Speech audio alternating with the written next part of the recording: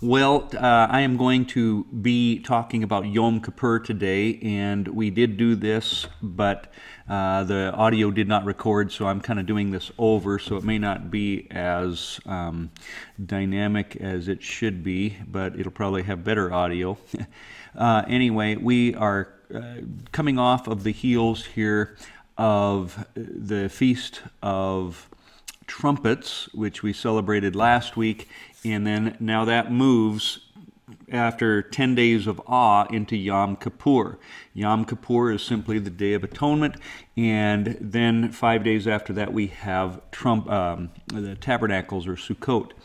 And so what I wanted to kind of do is just kind of show you why we celebrate Yom Kippur. Yom Kippur here in Leviticus 16:3, it says that it was a day of solemn rest, and that you are to afflict your souls, and it is a statute forever. And so as a result of the idea that you are to rest, you do no work. It is a Sabbath, and it is the only day in which if this ordinance, this celebration, this observance, I should say, when it falls on a Sabbath day that you are to fast. Normally you do not fast on a Sabbath day because a Sabbath is for rest and for enjoyment, really, to be holy and to be with the Lord. This is a day, though, that you are to afflict your soul, and so therefore they will fast on this day. And one of the things that they do is that because it is a time of repentance, they have this prayer that they will confess their sins. And so as a result, they will often say the name, or I should say repeat this prayer 10 times, because the name of God, Yahweh, was repeated 10 times on this day by the high priests when they celebrated this in the Old Testament. And so what this prayer, this confession of sins is, here's an example. We're not going to do it to save some time, but basically they will go and they say during the Amidah prayer, during the Yom Kippur service, they have this prayer which has two different parts. The first part is basically meaning we have been guilty, and the second part for the sin. So on the first part, what they do is they will basically say things like this: we have transgressed, we have betrayed, we have robbed, we have spoken slander, we have acted perversely and have wrought wickedness, we've sinned willfully, we have been violent, we've accused falsely, we've counseled evil, and it goes on. We've been stiff-necked, abominable, committed iniquity, transgressed, we have oppressed, all of these things. In essence, what they're going to do is they will take each of the 22 letters in the Hebrew alphabet and confess a sin for that. And then in the second part, Al-Chet, they will actually take 2 sins for each of the letters of the Hebrew alphabet. And so as a result, it's introspection here. They are searching their soul for things that they have done wrong. And oftentimes in churches, I grew up in a church where we would basically confess our sins every Sunday. The problem was it was very general. It didn't really have anything to do with my life, at least, and it's not the fault of the church. It was my own fault. But bottom line is, I confess I'm a sinner. Well, you see, God wants more than that. He doesn't want us just to say I'm a sinner. He wants us to be specific, examine our soul, examine our hearts to find out what is wrong with us, basically. That, in our churches, we don't say, speak against pornography because we know that there are people in the church with that. We don't talk about divorce because we know there are divorced people. We can't talk about abortion because we know that there are people in the congregation who have had an abortion. You can't talk about anything specific, so let's just keep it general. We've sinned. But that's not what we need to do. You see, this is a time to really reflect upon the heart and say, I have been greedy. I have been slanderous. I have been a liar. I have been, all kinds of these things. And so I like that specificness about it. And as they go and they confess these sins, they will beat their breast, beat their chest like that, and really, as I said, reflect. So because this is such a holy day, the holiest day of the year, everything closes down on Yom Kippur. And then they will basically also allow people who have been previously barred from the synagogue back, but only on one requirement, and that is they have to be willing to repent. They have to be willing to want to come back in. And I think that's very significant as well, because you see, atonement isn't for just anybody who says, yeah, okay, I'll take that. You have to be repentant. You have to want to turn your life around. And that is really what Christianity is all about. It isn't about, okay, yeah, I'll take that. No, you first repent of your sins. And this is why there is a confession of sins before there will ever be an absolution of them, an atonement of them. And this is a mandatory fast for everybody, unless you are under 12 years old for a girl and 13 years old for a boy. So no entertainment, that type of thing. And this is the type of thing that they still do to this day. And because of what Leviticus says, afflict your souls. Now, I'm not going to get into too many details, but I want you to see here that the service, the evening service for Yom Kippur, would begin with a sorrowful melody, basically a song of sorrow, and then they sound the shofar. Everybody wears white clothing to show purity. And then some of the Orthodox, they'll spend the whole night in the synagogue, but a lot of them will just spend the evening. Then they go home, and after this is all over, the next day they will begin building their sukkah, which is basically a temporary shelter that they will live in for the next 5 days once Sukkot begins on the 15th day of the month. And again, here is the 10th day of the month. And so, anyway, this is a time to really focus and get ready. And the reason being is because of what this is all about. Trumpets, as we said, is a picture of the Lord coming back. We see that the trumpets are going to blow and the Lord comes back in the clouds, right? It's in 2 Thessalonians. It's in 1 Corinthians 15. It's in Revelation. We see on the 6th seal, when it is broken, there are 7 trumpets that are about to be blown. And we see that at the 7th trumpet, when you read that in Revelation 11, that the Lord comes back, that the kingdom of this world has become the kingdom of our God. And so the trumpets, as we talked about last week, was a time of preparation. But a preparation for what? Well, not only the Lord's return, but for you to be ready for the Lord's return. And so once trumpets is blown, there's the 10 days of awe.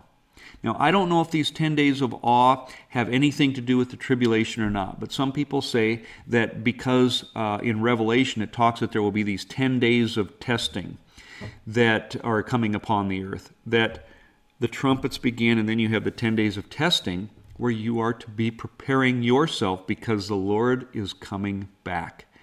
And atonement is going to be done. Now, we're going to talk about going to be done here in a minute because ultimately atonement has been finished, but we'll talk about that here in a little while. Anyway, Romans chapter 3, verse 25 says, God presented him, Yeshua, Jesus, as a sacrifice of atonement through faith in his blood. You see, Jesus was the Passover lamb. We know that he died on Passover, but he also is fulfilling atonement here, the Yom Kippur, the Day of Atonement. Because it doesn't just say God presented him as a sacrifice of the Passover lamb, but the sacrifice of atonement. This is specific. And so when we think of Yeshua and Jesus dying on the cross, you cannot think of just him being the Passover lamb only and waiting for him to come back on the Day of Atonement to bring atonement. Atonement has been made by Yeshua on the cross. But we have to realize that when Jesus died on the cross, it didn't just bring forgiveness for us. It also means that there are going to be those who will be judged.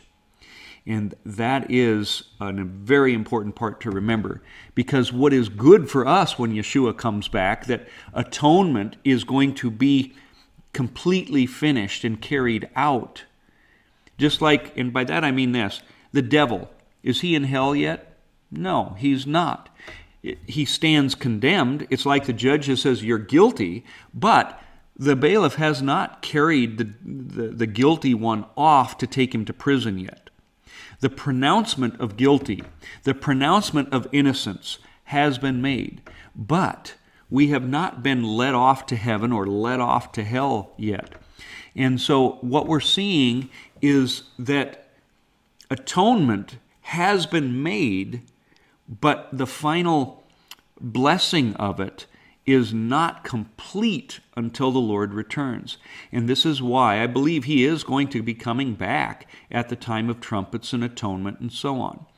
And so while John says, behold, the Lamb of God that takes away the sin of the world, recognizing him as the Passover lamb, we also see here Paul recognizing him as the sacrificial atonement.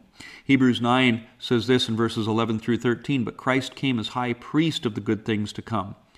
Not with the blood of goats and calves, but with his own blood he entered the most holy place once for all, having obtained eternal redemption.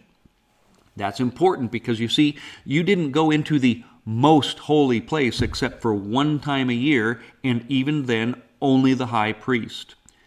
So Jesus, our high priest, goes into the most holy place with his blood. Normally, the blood of the goat was taken in that one day of the year, and atonement was made. Now, the difference between Passover and atonement is this. Passover was for personal sins. Each individual household had a lamb, and their blood was put on each of the houses. Atonement was made for the entire community, for not only sins that you unintentionally committed, but even intentional sins. All sins were covered for the entire nation of Israel on that day. And so I'm not saying that everybody's going to be saved. What I'm saying is this. Passover was for Yeshua when he dies on the cross. Every one of us has to make that personal reflection and say, yes, I repent of my sins and I accept the free gift that Yeshua has given me. And we accept it only by the power of the Holy Spirit and God drawing us to him. But the Day of Atonement, when he comes back, everyone who is under the blood of that covenant of Passover is saved. But everyone who is not under the blood of that Passover will be judged. And this is why, because he entered the most holy place, and he does it once for all, it says here, having obtained eternal redemption, is why when Yeshua dies on the cross, that curtain that separated the holy place from the most holy place is torn in two. Now, that curtain wasn't just some little curtain that somebody could have, caught a little hem of it and it just started to unravel. The historical records tell us this thing, 2 oxen couldn't tear it apart. So when this happened, this was a miracle, not an accident, an absolute miracle of God. And it was telling us something, that now because of Yeshua's blood, atonement had been made, that we have access to go into the place that normally only the high priest could go into once a year. We now have access to, and at all times. What was in the most holy place? The presence of God, the mercy seat. And by Jesus, by his flesh, by his body that was broken for you, we now have access. And by the way, the Bible says that his body is that curtain. And that being broken, that being torn, allows you to have access to the Father. Access that you didn't have before Yeshua. And so this is a huge deal, to recognize Jesus as the atonement sacrifice. Because without that, you would not be able to go into his presence and basically have that mercy seat. You would need a mediator every year to continue doing this sacrifice. But as Hebrews so clearly tells us, there is no need for sacrifice anymore because Yeshua did it once for all. And even this tabernacle on earth was simply a picture of what was in heaven. And so while the earthly tabernacle had to be cleansed with the blood of goats, the heavenly tabernacle had to be cleansed with the blood of Jesus. And that is what he has done. Now, the prophetic significance of Yom Kippur I've kind of touched on, but just to give you kind of a little bit of an outline of this, we see that the Feast of Trumpets, it ends the seals of Revelation chapter 6 when we see the trumpets beginning. And we see that our bodies will be changed in a twinkling of an eye, in a flash, in an instant, but when at the last trumpet. And then after trumpets, which we see there in Revelation 6 beginning, you have the days of awe, the 10 days, which may be the vials of Revelation, or maybe even possibly the trumpets of Revelation, or both. That the seals take place, then you have the other tribulations that are going on, where I believe there is going to be a separation between God's people and those who are not. And this is why in Matthew chapter 24 it says, immediately after the tribulation of those days, the sun will be darkened.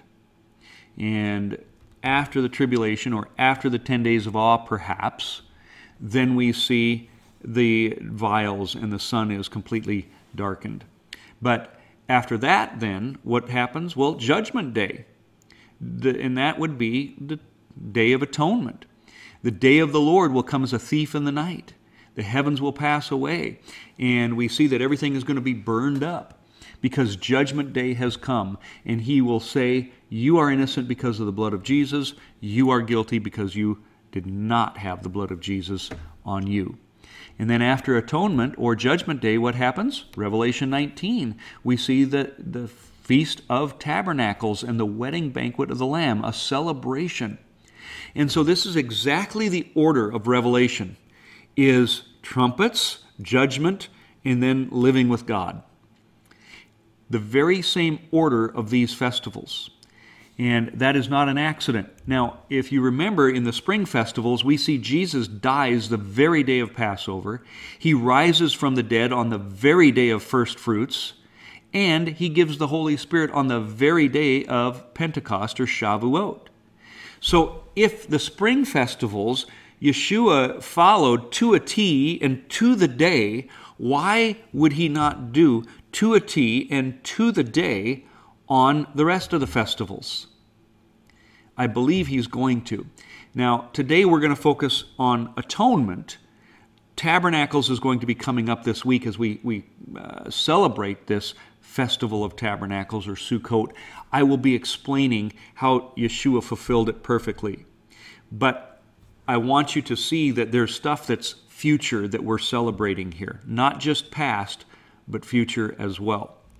Now, Colossians 2:16 talked about this. We talked about it last week, but just to remind you, let no one judge you in regarding the festivals and the new moons, because the substances of Christ. In other words, we are not, this isn't saying don't do them. It's saying if you do these things, don't let anybody judge you, because it's a good thing. It's about Jesus. It's not about being Jewish. It's not about keeping the law. It's about recognizing and remembering Jesus, because Jesus did, and God told us to keep these as a festival or an ordinance forever. Now, the other thing here in Leviticus, going back there, we're going to kind of follow through a little bit what it talks about here in chapter 16 about the Day of Atonement. It says in verse 2, and the Lord said to Moses, tell Aaron your brother not to come at just any time into the holy place inside the veil. You see, you can't go into the most holy place anytime you want, only once, and on the Day of Atonement. Now, Yeshua changed all of that. Now, anytime we want. Notice that we have to want to, but when we want, we have access, because that veil, that curtain, was tore when Yeshua died on the cross and resurrected, but specifically at his death, when he became the atonement sacrifice. And it says that is before the mercy seat. Why would you go into that place? Well, to receive mercy, which we have received now because of Yeshua. which is on the ark, lest he die, for I will appear in a cloud above the mercy seat. Now, the priest, you see, had to make sacrifices here, first for himself and then for the people.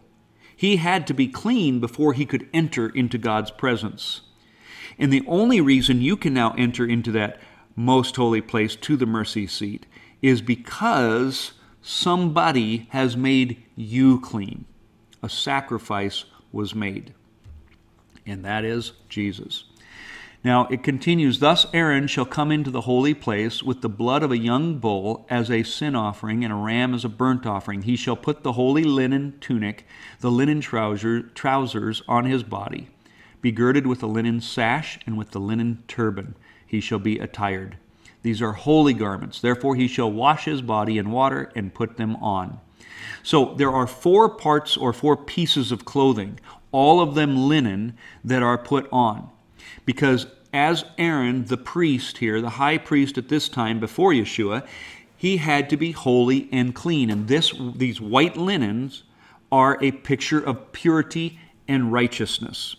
Now, as I said before, we know that white is a picture of our righteousness, because I'm not making this up. Scripture says it. And this is why people wear white on the Day of Atonement, because you are pure. It is a picture of purity. And so I'm going to show you what the priest normally looked like. But before I do, I want you to understand that there always has to be a sacrifice in order for sins to be forgiven. When I took people to Israel the first time here in Nebraska, I took them to what is called the Temple Institute, where they have all of these pieces of the temple ready to go. And I asked the people, because that basically worked there, because I knew what their answer would be, but I wanted our group to hear this. How can you be forgiven? Because if forgiveness had to be by the blood of a sacrifice, which is what the Old Testament says, then how could you be forgiven if there is no temple today? What do all these people who have died without a temple, what are they doing? Their sins cannot be atoned for. Well, their answer is one that a rabbi gave after the destruction of Jerusalem. Basically, you have to pray and give alms and basically good works. Well, that is a lie from the pit of hell, and one that many denominations today even practice, that you have to do something in order to be saved, to be atoned for. No, you can't. Well, we see that as an excuse of this, they will use examples and say that there was forgiveness in the Old Testament without sacrifices.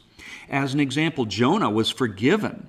Well, I should say the Ninevites were forgiven in the book of Jonah. And there was no sacrifice for the Ninevites.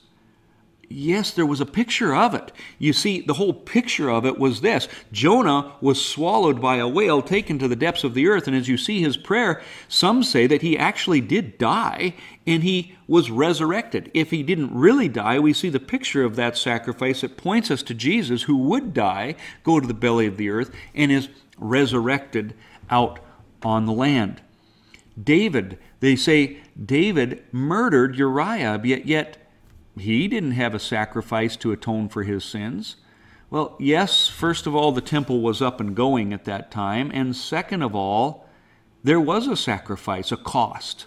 His son died as a result of this. There was a life for a life. And this is a picture that is illustrated all throughout Scripture, pointing us to the fact that there would be a day when there had to be a life given, Yeshua's, to make perfect atonement. And it was the only way that atonement could be done. So, anyway, very important to understand that concept. But here is a picture of the priest. You see, normally they had 8 different garments on. Here on the left, you can see he was decked out with all of these ornaments. But on this day, of the Day of Atonement, these 4 garments, all white linen. And you're going to see that when he makes the sacrifice, he would then take these clothes off, and they were never to be worn again. And that is extremely important as well. Why? You will see in a moment. Revelation 3:17 says, because you say I am rich and you have become wealthy and have need of nothing, you do not know that you are wretched, miserable, poor, blind, and naked. I counsel you to buy from me gold refined in the fire, that you may be rich, and white garments, that you may be clothed, that the shame of your nakedness may not be revealed. You see, he wants you to get rid of all the filth in your life and put on white garments. If you go buy a white t-shirt, does that make you clean? No, this is a picture that you may be clothed in righteousness. And that is the picture of this priest being clothed here in this white linen. You see, Revelation 19:8 tells us, and to her it was granted, that is, the believers, the church, to be arrayed in fine linen, clean and bright, for the fine linen is the righteous acts of the saints. Notice, not just the righteousness imputed by Jesus, that you can say, yeah, I want Jesus, and now all of a sudden you just become white without living it out for Jesus. Notice the righteous acts of the saints. That means the works. Now, am I preaching works righteousness? Of course not. What I'm saying is that if you truly believe in Jesus, you will respond. Just like if you really believe your favorite football team is the best team, when they make a touchdown, you cheer, you do something. You don't sit there like a bump on a log. And so works and faith work together. And therefore, the righteous acts of the saints mean something. Your acts can't save you, but you can't be saved without righteous acts. And you can't even do righteous acts unless you're connected to the vine of Jesus Christ, because it is through him that you can do all things. It is through him that you have the ability to even obey. But let me tell you, if you don't have him, you can't obey. No wonder a tree is judged by its fruit, because you have to be connected to the root. You have to be connected to Jesus to be able to do good works. But nonetheless, if you're not connected to Jesus, you don't have forgiveness, and therefore you will not have works.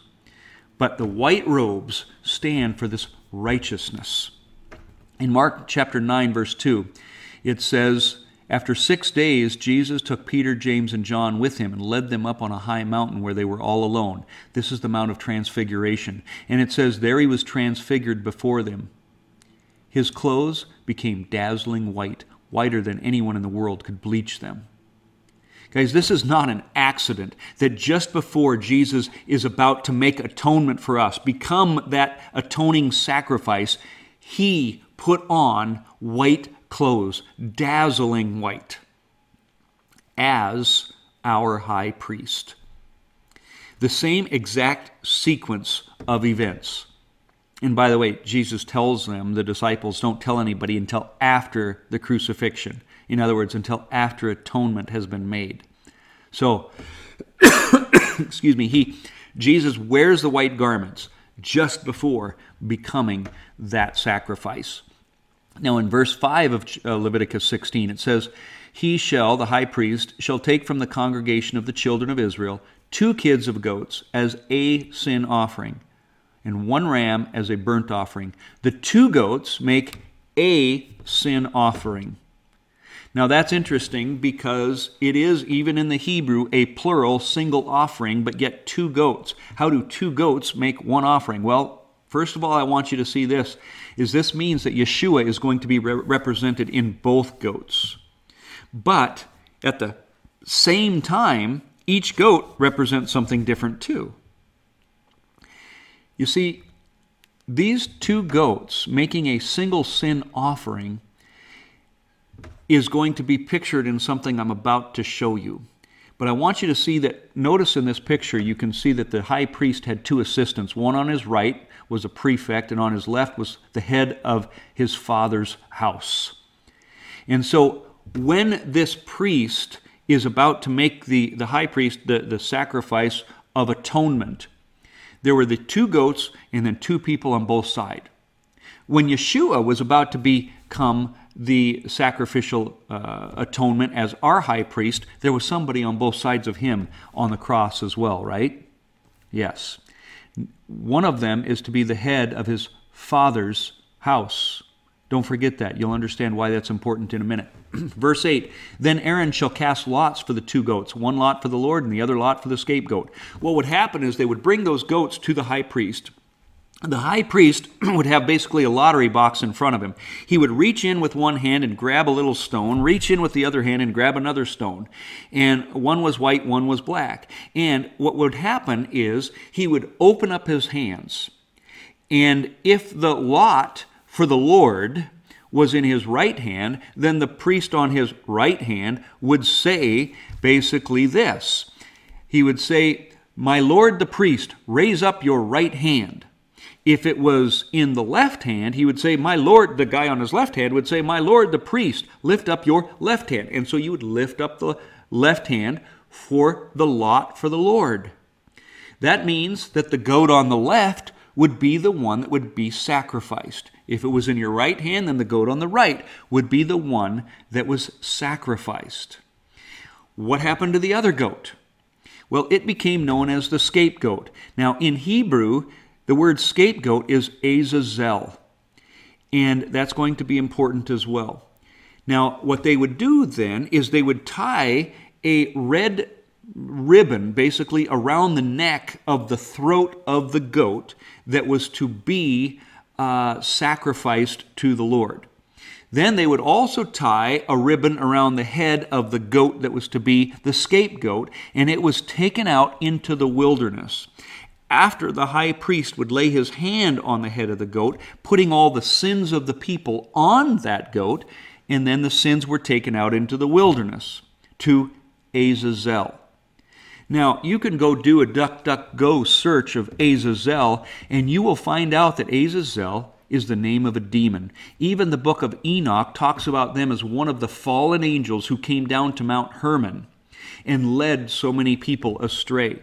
The picture, the Jews say, is that this goat of Azazel was almost like the devil himself, in that the sins of the people were taken back to the original owner of them and then taken out into the wilderness so that they would leave the community and never come back ever again. Well, it goes on here in verse 9, and Aaron shall bring the goat on which the Lord's lot fell, okay, the one to be sacrificed, and offer it as a sin offering. But the goat on which the lot fell to be the scapegoat shall be presented alive before the Lord to make atonement upon it and to let it go as the scapegoat into the wilderness. Now, like I said, this demon is like a wilderness demon, which I find interesting that the Bible talks about, demon-possessed people, and if somebody casts out these demons, they go out into the barren wilderness until they can find some place to rest, to come back, some host that is not following God, basically. So what would happen then is this goat that was sacrificed to the Lord, they would take the blood and they would bring it into the most holy place, put some on the horns of the altar of incense, and then go through the veil and then pour some blood on the right side of the mercy seat or the Ark of the Covenant. Now, I find that very interesting that it was on the right side, because when Jesus ascends to heaven, where does he sit? At the right hand of God, because even that was being pictured. Our goat, our atoning sacrifice, his blood is put on the right hand of the throne, the mercy seat, the throne of God. Now, not only that, but we see that the priest would basically take some hyssop, and they describe it as cracking the whip, that it sounded like that as they would crack and throw the blood of this goat, this sacrifice, from the altar that it was sacrificed on all the way to the mercy seat. The blood would leave a trail then from there to the mercy seat, and it stops there. Just like the blood, guess what? It stops at the mercy seat. When Yeshua died on the cross, there is no need for sacrifice anymore. As Hebrews says, one sacrifice for all. The death he died, he cannot die again. The blood stops. The sacrifices are over. It stops at the throne of God. And that's where Jesus sits and stops. So an amazing picture that is going on here. Now, as I said, there are 3 cords that are tied. There's a cord tied on the scapegoat. There's a cord, this red bandana or ribbon tied on the sacrificial goat. And then they would hang one on the temple or in the tabernacle. History records this in a number of different places. But that red bandana would miraculously turn white. And this is why we see Isaiah chapter 1 talking about, though your sins be as scarlet, the sins were placed on that goat. So you have the scarlet thread, the scarlet ribbon, but it says they shall be white as snow. Though they be red like crimson, they shall be as wool. That goat that was led off into the wilderness with that red bandana, they say that it would miraculously turn white, and that the red ribbon that was hung in the tabernacle or temple would also miraculously turn white, showing that their sins had been forgiven. Now, I believe that really did happen, by the way. There's just too much history to record that it didn't.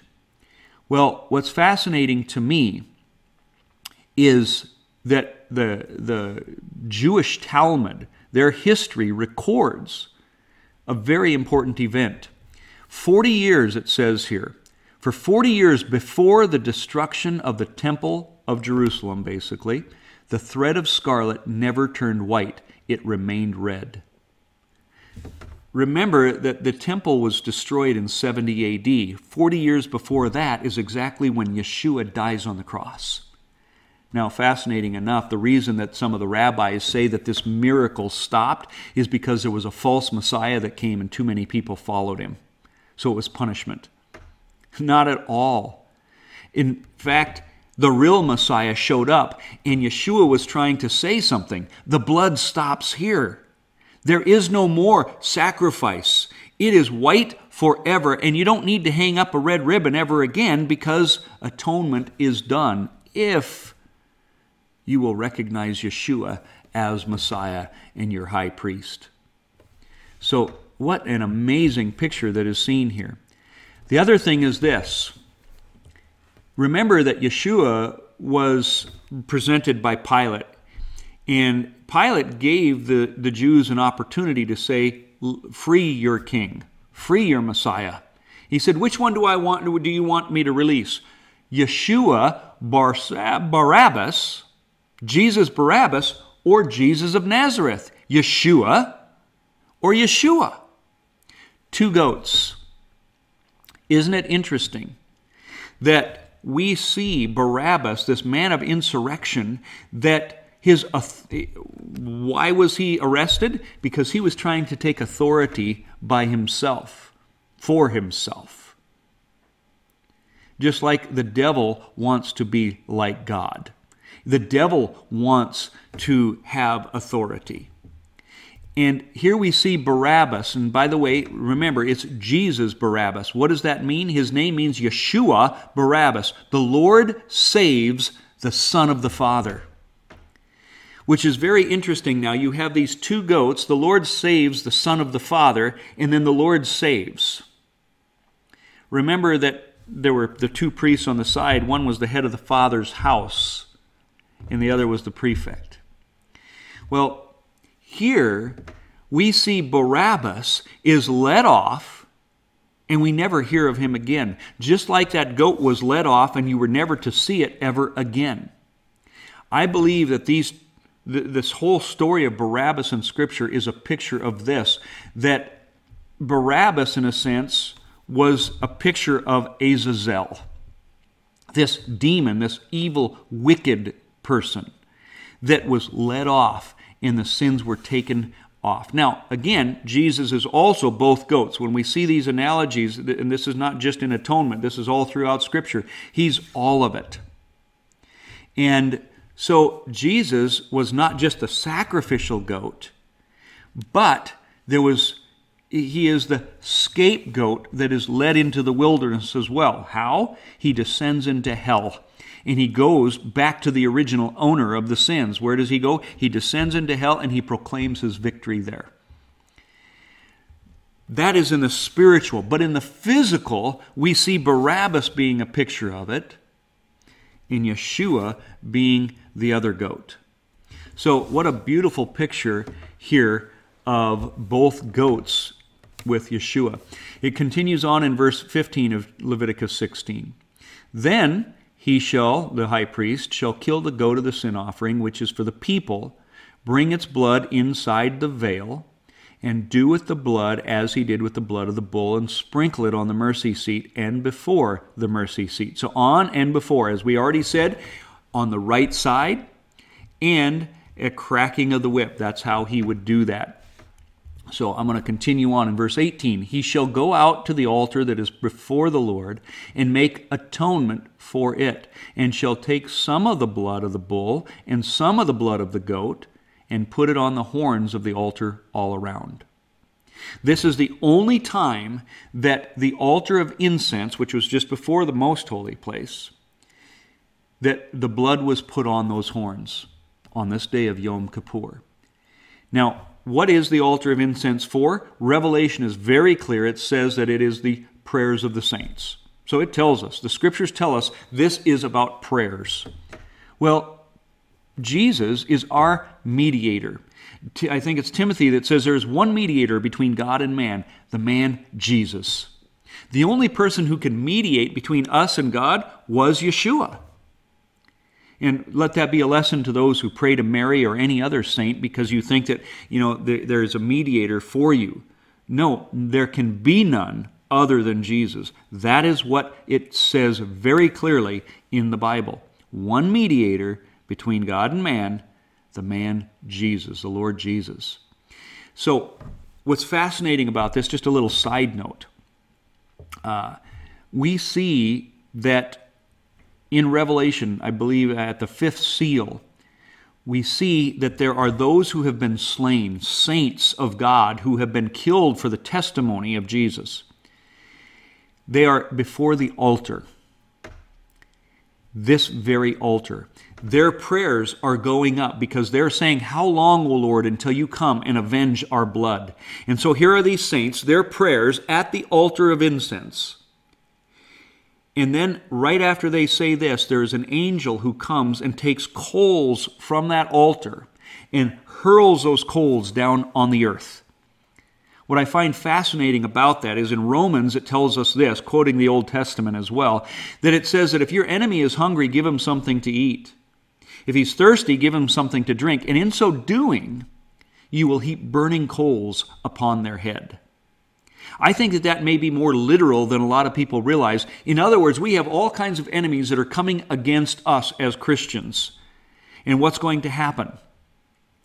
If we love them and they continue to reject us, you might say attack the Lord's anointed, then there will be literally burning coals from this altar of incense that are hurled down on the earth. And as we see when that happens, there are all these judgments that come upon the world.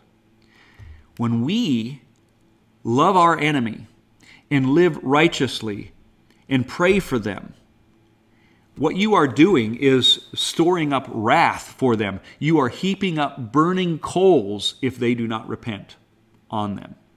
So, very interesting here that the blood of atonement is placed on the altar of incense there, a perfect picture of Jesus.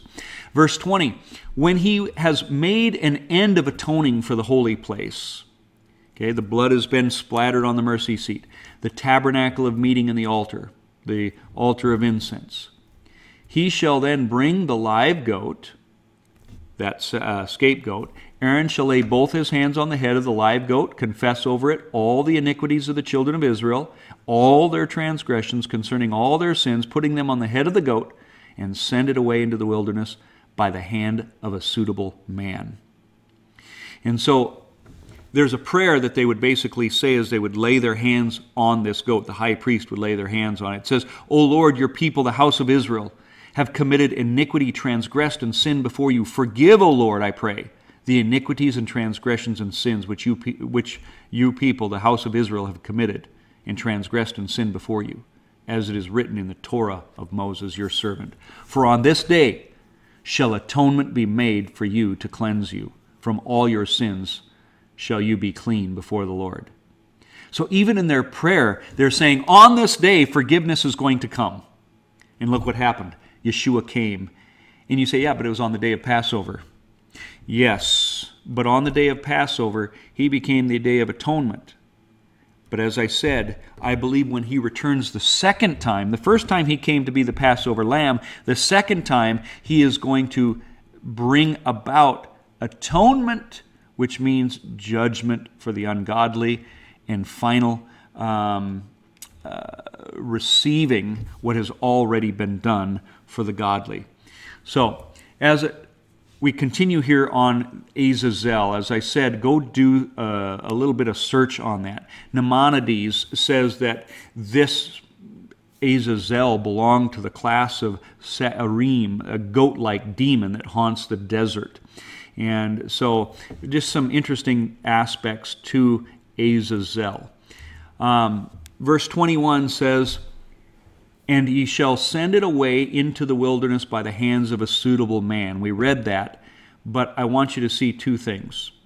First of all, sending it away into the wilderness. Psalm 103, verse 12 says, as far as the east is from the west, so far has he removed our transgression from us. You see, our sins are taken away into the wilderness, never to be returned again. Our sins on the Day of Atonement, if you are a child of God, under the blood of Jesus, will never come back. I mean, this is why they made sure it was taken out into the wilderness, because it would be a bad thing to see this goat coming back into town. No, my sins are coming back. No, it had to be taken away.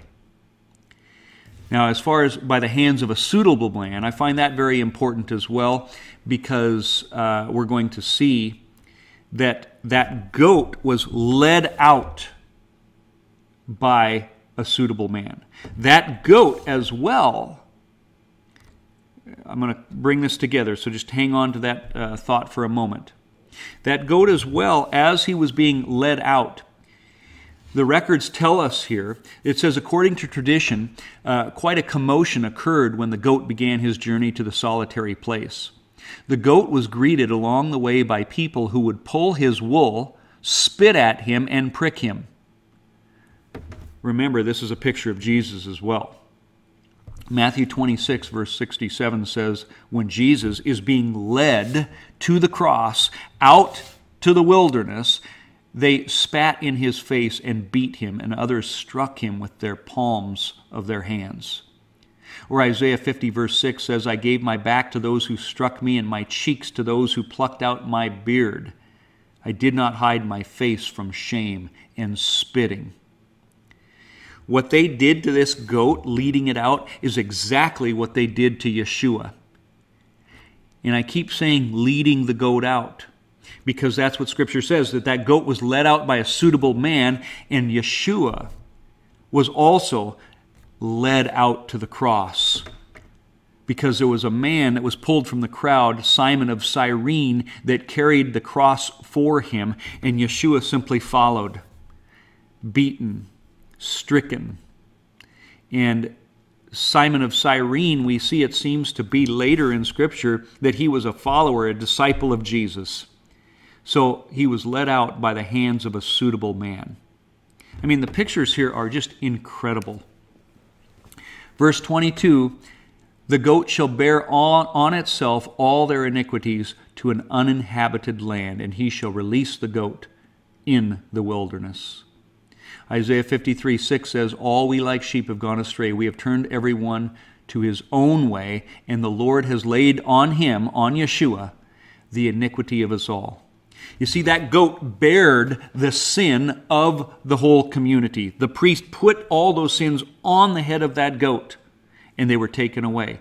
Yeshua, all of our sins were laid on him. You see, this verbiage is there for a reason. It isn't an accident, and that's why every word is important. But this is exactly what's going on the Day of Atonement. Now, verse 23 says, then Aaron shall come into the tabernacle of meeting, and shall take off the linen garments which he put on when he went into the holy place, and he shall leave them there. Note, this is huge, guys, that after the high priest made atonement, he took off his garments and he left the garments there, and they were never to be used again. Here's what it says in the Talmud again. And the priest, he shall store them away, the clothing. This teaches us that they require being stored away forever, and he shall not use those 4 garments, those 4 linen garments, for any other Yom Kippur. So the priest would never use them again, just like what did Jesus do? When he made atonement for us, his garments, he was wrapped in linen, right? His garments were then also taken off, and what did he do? He left them in the tomb, saying they were never to be used again. There will never be a need of another sacrifice. His clothes were left behind. Now, that is in the physical sense, the garments were left behind, but it's also a picture of a spiritual sense. In 2 Corinthians 5:16, it says, "Therefore from now on we regard no one according to the flesh, even though we have known Christ according to the flesh." You see, Jesus put on fleshly garments for us. It says, "Yet now we know him thus no longer." He is never going to again put on those fleshly garments. Now he has the garments of glory, which, by the way, we see that after the resurrection, that's one reason why the disciples didn't recognize him right away. It was different. And so in a spiritual sense, leaving those clothes behind shows that Jesus is never going to wear the garment of flesh ever again. He's never going to die again. It is all so prophetic. And so that mercy seat, where the blood of Yeshua was placed on it, on that, the Ark of the Covenant, the atonement cover, the price has been paid, and it never needs to be paid again. So if you think that you can earn your salvation by being good enough, you think that you can add your blood to that of Yeshua, you're wrong. As a matter of fact, if that's what you think, you don't know Yeshua. So this lower half of the ark, basically it's called the ark, I should say. But the upper cover, the part that covered it, was called the mercy seat. And that is where God sits and meets with man. And that is what Yeshua has given us access to. So, when the devil says that you can't be forgiven or that you're too far gone, remember this.